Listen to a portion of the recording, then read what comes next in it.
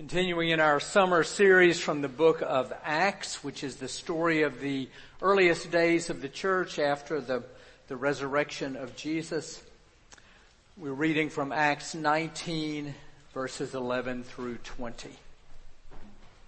God did extraordinary miracles through Paul, so that when the handkerchiefs or aprons that had touched his skin were brought to the sick, their diseases left them and the evil spirits came out of them.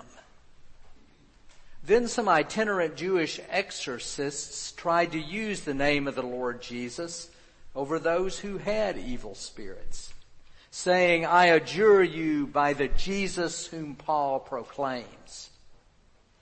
7 sons of a Jewish high priest named Sceva were doing this.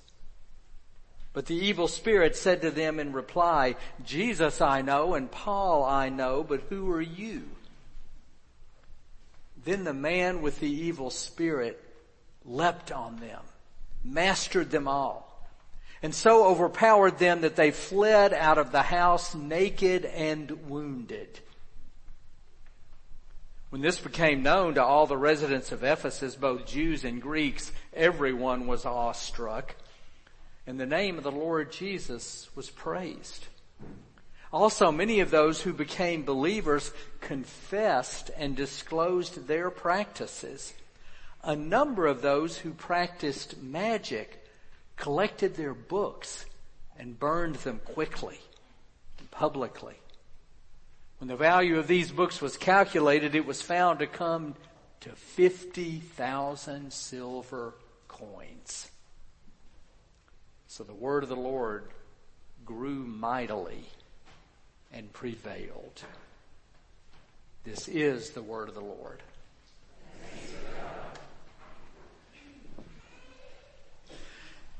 Oh, teach me, Lord, that I may teach the precious things thou dost impart, and wing my words that they may reach the hidden depths of many a heart. In the name of Christ we pray. Amen.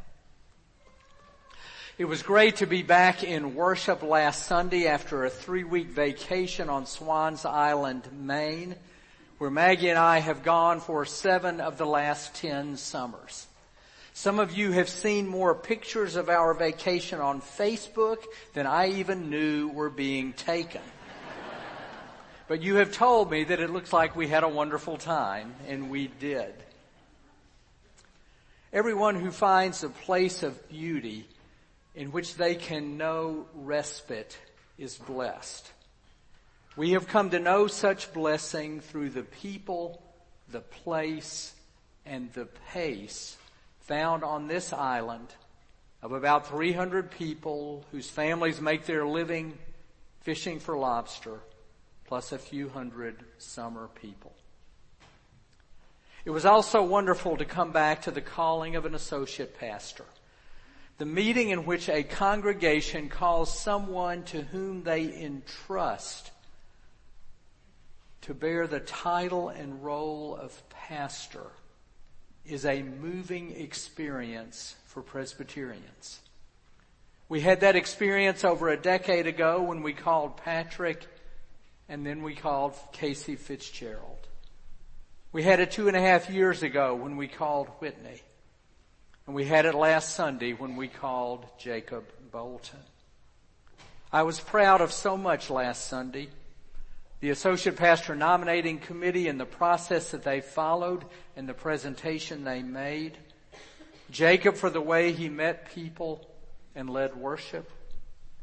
And most of all, I was proud of you for the path on which we embarked 4 years ago to expand our ministry through this 4-pastor model, for the financial commitment you made to it, for everyone's patience over the changes and the time it has taken to unfold.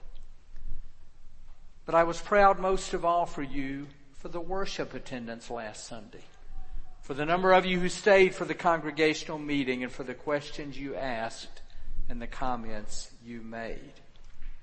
It was a great Sunday on which to return from vacation, and you played a huge part in making it a joyful return. But now we're back for 2 more Sundays on Acts. And given that today's sermon concerns evil, and next week's sermon concerns disagreement, we may feel like we are being drawn back into weeping that tarries for the night rather than joy that comes with the morning. But hopefully we can experience a wise joy that comes through these biblical texts when we face powers in our world or our lives that we believe are evil, and at times in which we deeply disagree with one another. In presenting the story of the 7 sons of Sceva scurrying from an evil spirit who has recognized and called out an evil spirit within them, Luke helps us approach the power of evil with some welcome but dark humor. We may have to loosen our minds a little bit to catch the slapstick in this story. Now, prior to the point in which we join the story, the Apostle Paul has been on a journey to take the explosive and inspiring power of the life, death, and resurrection of Jesus Christ into the Greco-Roman world. With a handful of colleagues, Paul has spent 2 years in Ephesus, a coastal city rich in resources located on the western edge of present-day Turkey.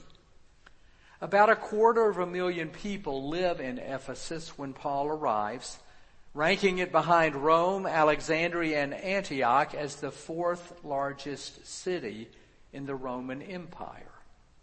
Think Houston. Think Phoenix. Think Philadelphia. Not in the top 3, but close. Paul and his colleagues have made Ephesus a center of their operations, and on a regular basis, Paul speaks publicly at synagogues and at a local secular meeting hall known as the School of Tyrannus. Paul and his colleagues spend over 2 years preaching, teaching, building the community of the church in ways that are solid but are less dramatic than what happens in our passage. But Luke also tells us that while doing these solid and undramatic things, God did extraordinary miracles through Paul, so that when the handkerchiefs or aprons that had touched his skin were brought to the sick, their diseases left them, and the evil spirits came out of them. Like Paul, like Jesus, if only I can touch the hem of his garment, I will be made well. Then Luke tells us that some itinerant Jewish exorcists try to use the name of the Lord Jesus, to try to misuse the name of the Lord Jesus over those who have evil spirits.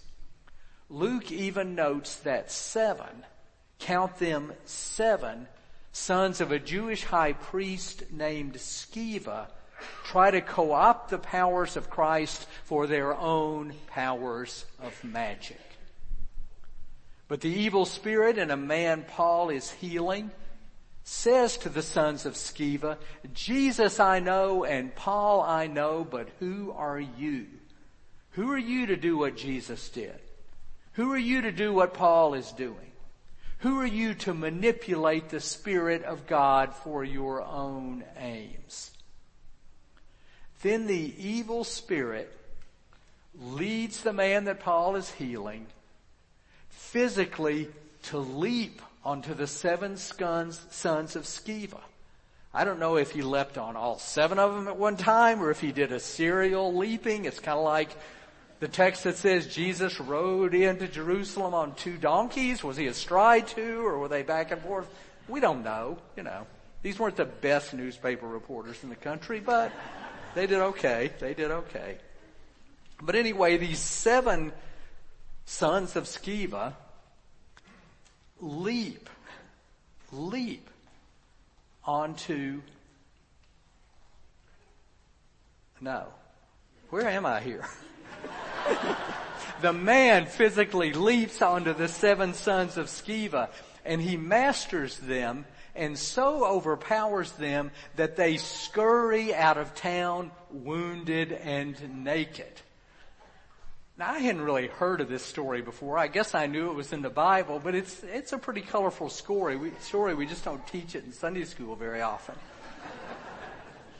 Now, as you can imagine, even though Ephesus has 250,000 people living in it and promises some of the anonymity of city life, 7 sons of a leading local religious figure fleeing town wounded and naked is a bit too much to go unnoticed. In fact, Luke says, everyone was awestruck. I bet they were. And then he adds, the name of the Lord Jesus was praised. Then Luke narrates that many people were moved to confess and disclose their own practices of magic. They go to their homes, they clean out their closets, they bring back to the public square instruction books and manuals of magic that they have used over the years. There is a community bonfire that leads to an old-fashioned book burning.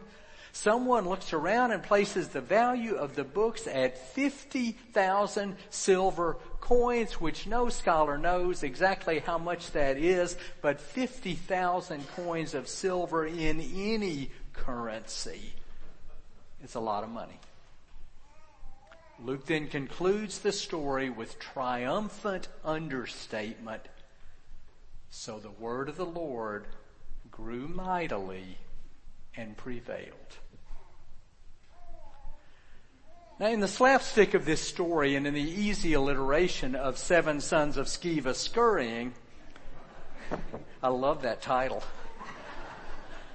People in the office who put the title up on the board had to search and scurry for enough S's for that. But it's easy for us to assume that this is a story in which the power of good overcomes the power of evil. But a detail that we need to notice is that it is actually the power of evil in one man that Paul is healing that recognizes a similar power of evil in the sons of Sceva and sends them to their scurrying. It is neither Paul nor the Word of God nor the Holy Spirit that drives out evil. Rather, the power that calls out the evil spirit in the sons of Sceva is an evil spirit in an unnamed man who has come to Paul for healing. In this story, it is evil defeating evil that allows the good to prevail. And this is the point that I want to spend a few minutes with. Seriously. I want to say at the outset that the use of the word evil can be fraught with, on the one hand, the danger of overstatement and exaggeration, and on the other hand, the danger of naivety. To label something as evil is often to end a conversation about it. But not to recognize something as evil is often to avoid the reality and evade the truth beneath the name. It can represent a failure to trust Jesus' oft-quoted phrase, "You shall know the truth, and the truth shall make you free." One evil in the story before us is an evil spirit that lies behind the disease of the man who was brought to Paul. The other is the desire of the 7 sons of Sceva to use whatever healing power Paul has for their own aims. Now, there are doubtless other forms of evil in our lives and in our world. Personal, spiritual, sexual, financial, social, political.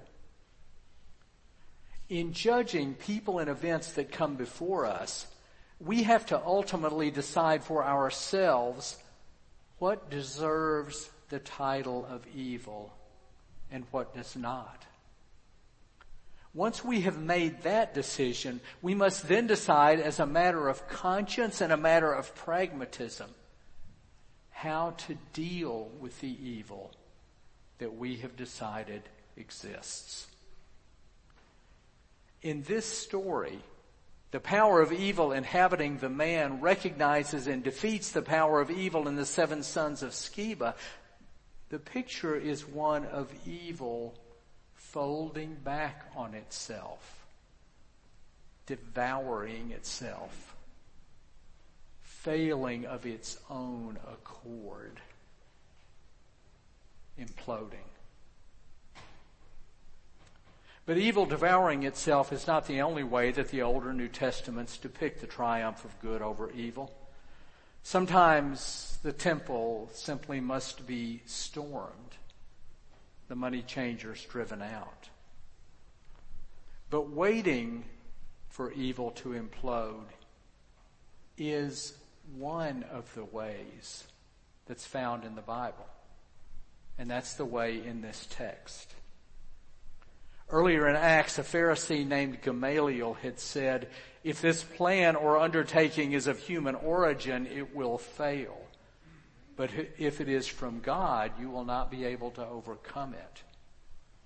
That is a positive way of saying that in the end, that which is evil will collapse of its own accord or be destroyed by an equally evil power that paves the way for good to prevail.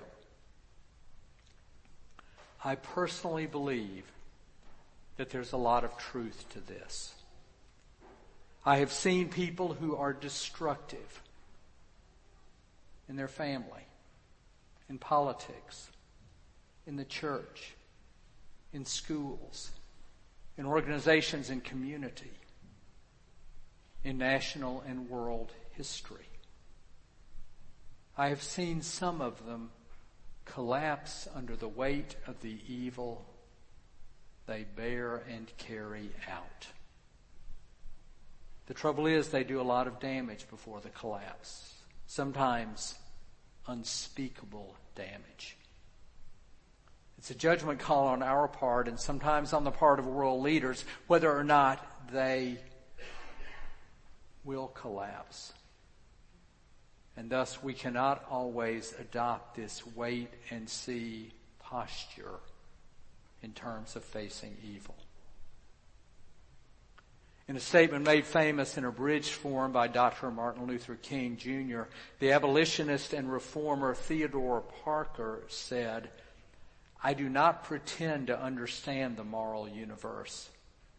The arc is a long one, and my eye reaches but a short way. I cannot calculate the curve and complete the figure by the experience of my own sight. I can divine it by conscience. And from what I see, Parker wrote, I am sure that the arc of the moral universe bends toward justice.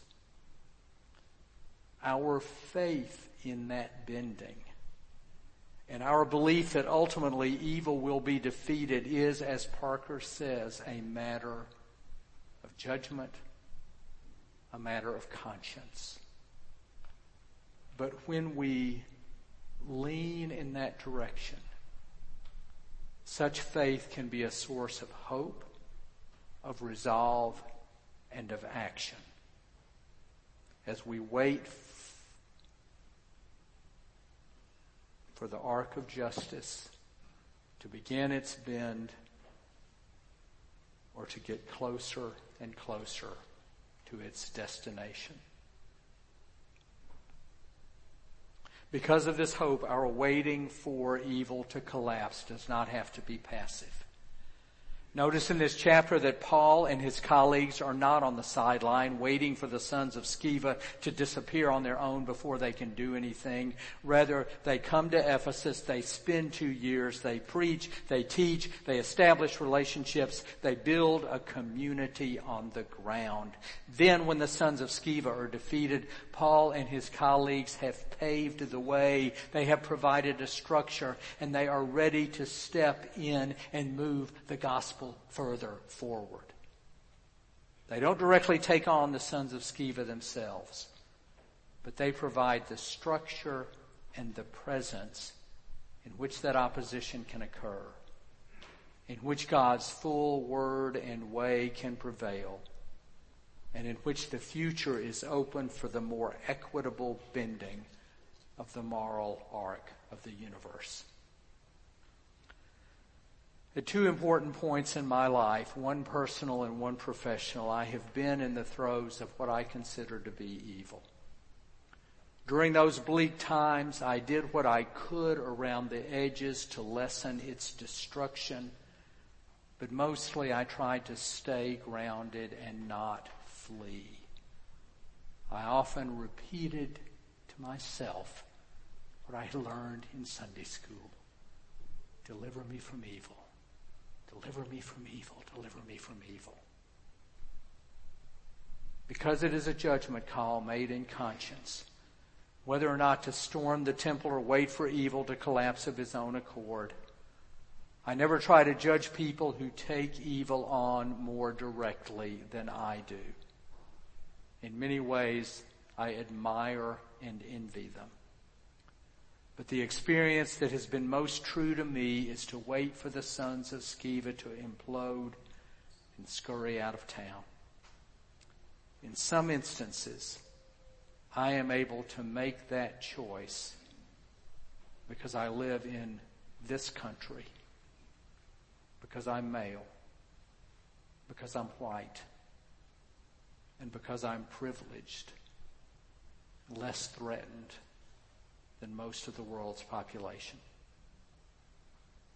My stance of waiting doesn't mean that a lot of people haven't been hurt, myself included, as I or we have waited for justice to unfold. It doesn't mean that the moral arc of the universe has not been ever so slow in its bending toward justice, but for the most part, I've been fortunate enough to stay alive and to be present to see the sons of Sceva scurry and the way of God begin to prevail. And for that, all I know is to be grateful, attentive, living on the cusp between waiting and action and waiting, reasonably confident that in the promise and providence of God, the sons of Sceva will scurry out of town. Not always soon and very soon, but sometimes soon enough. Amen.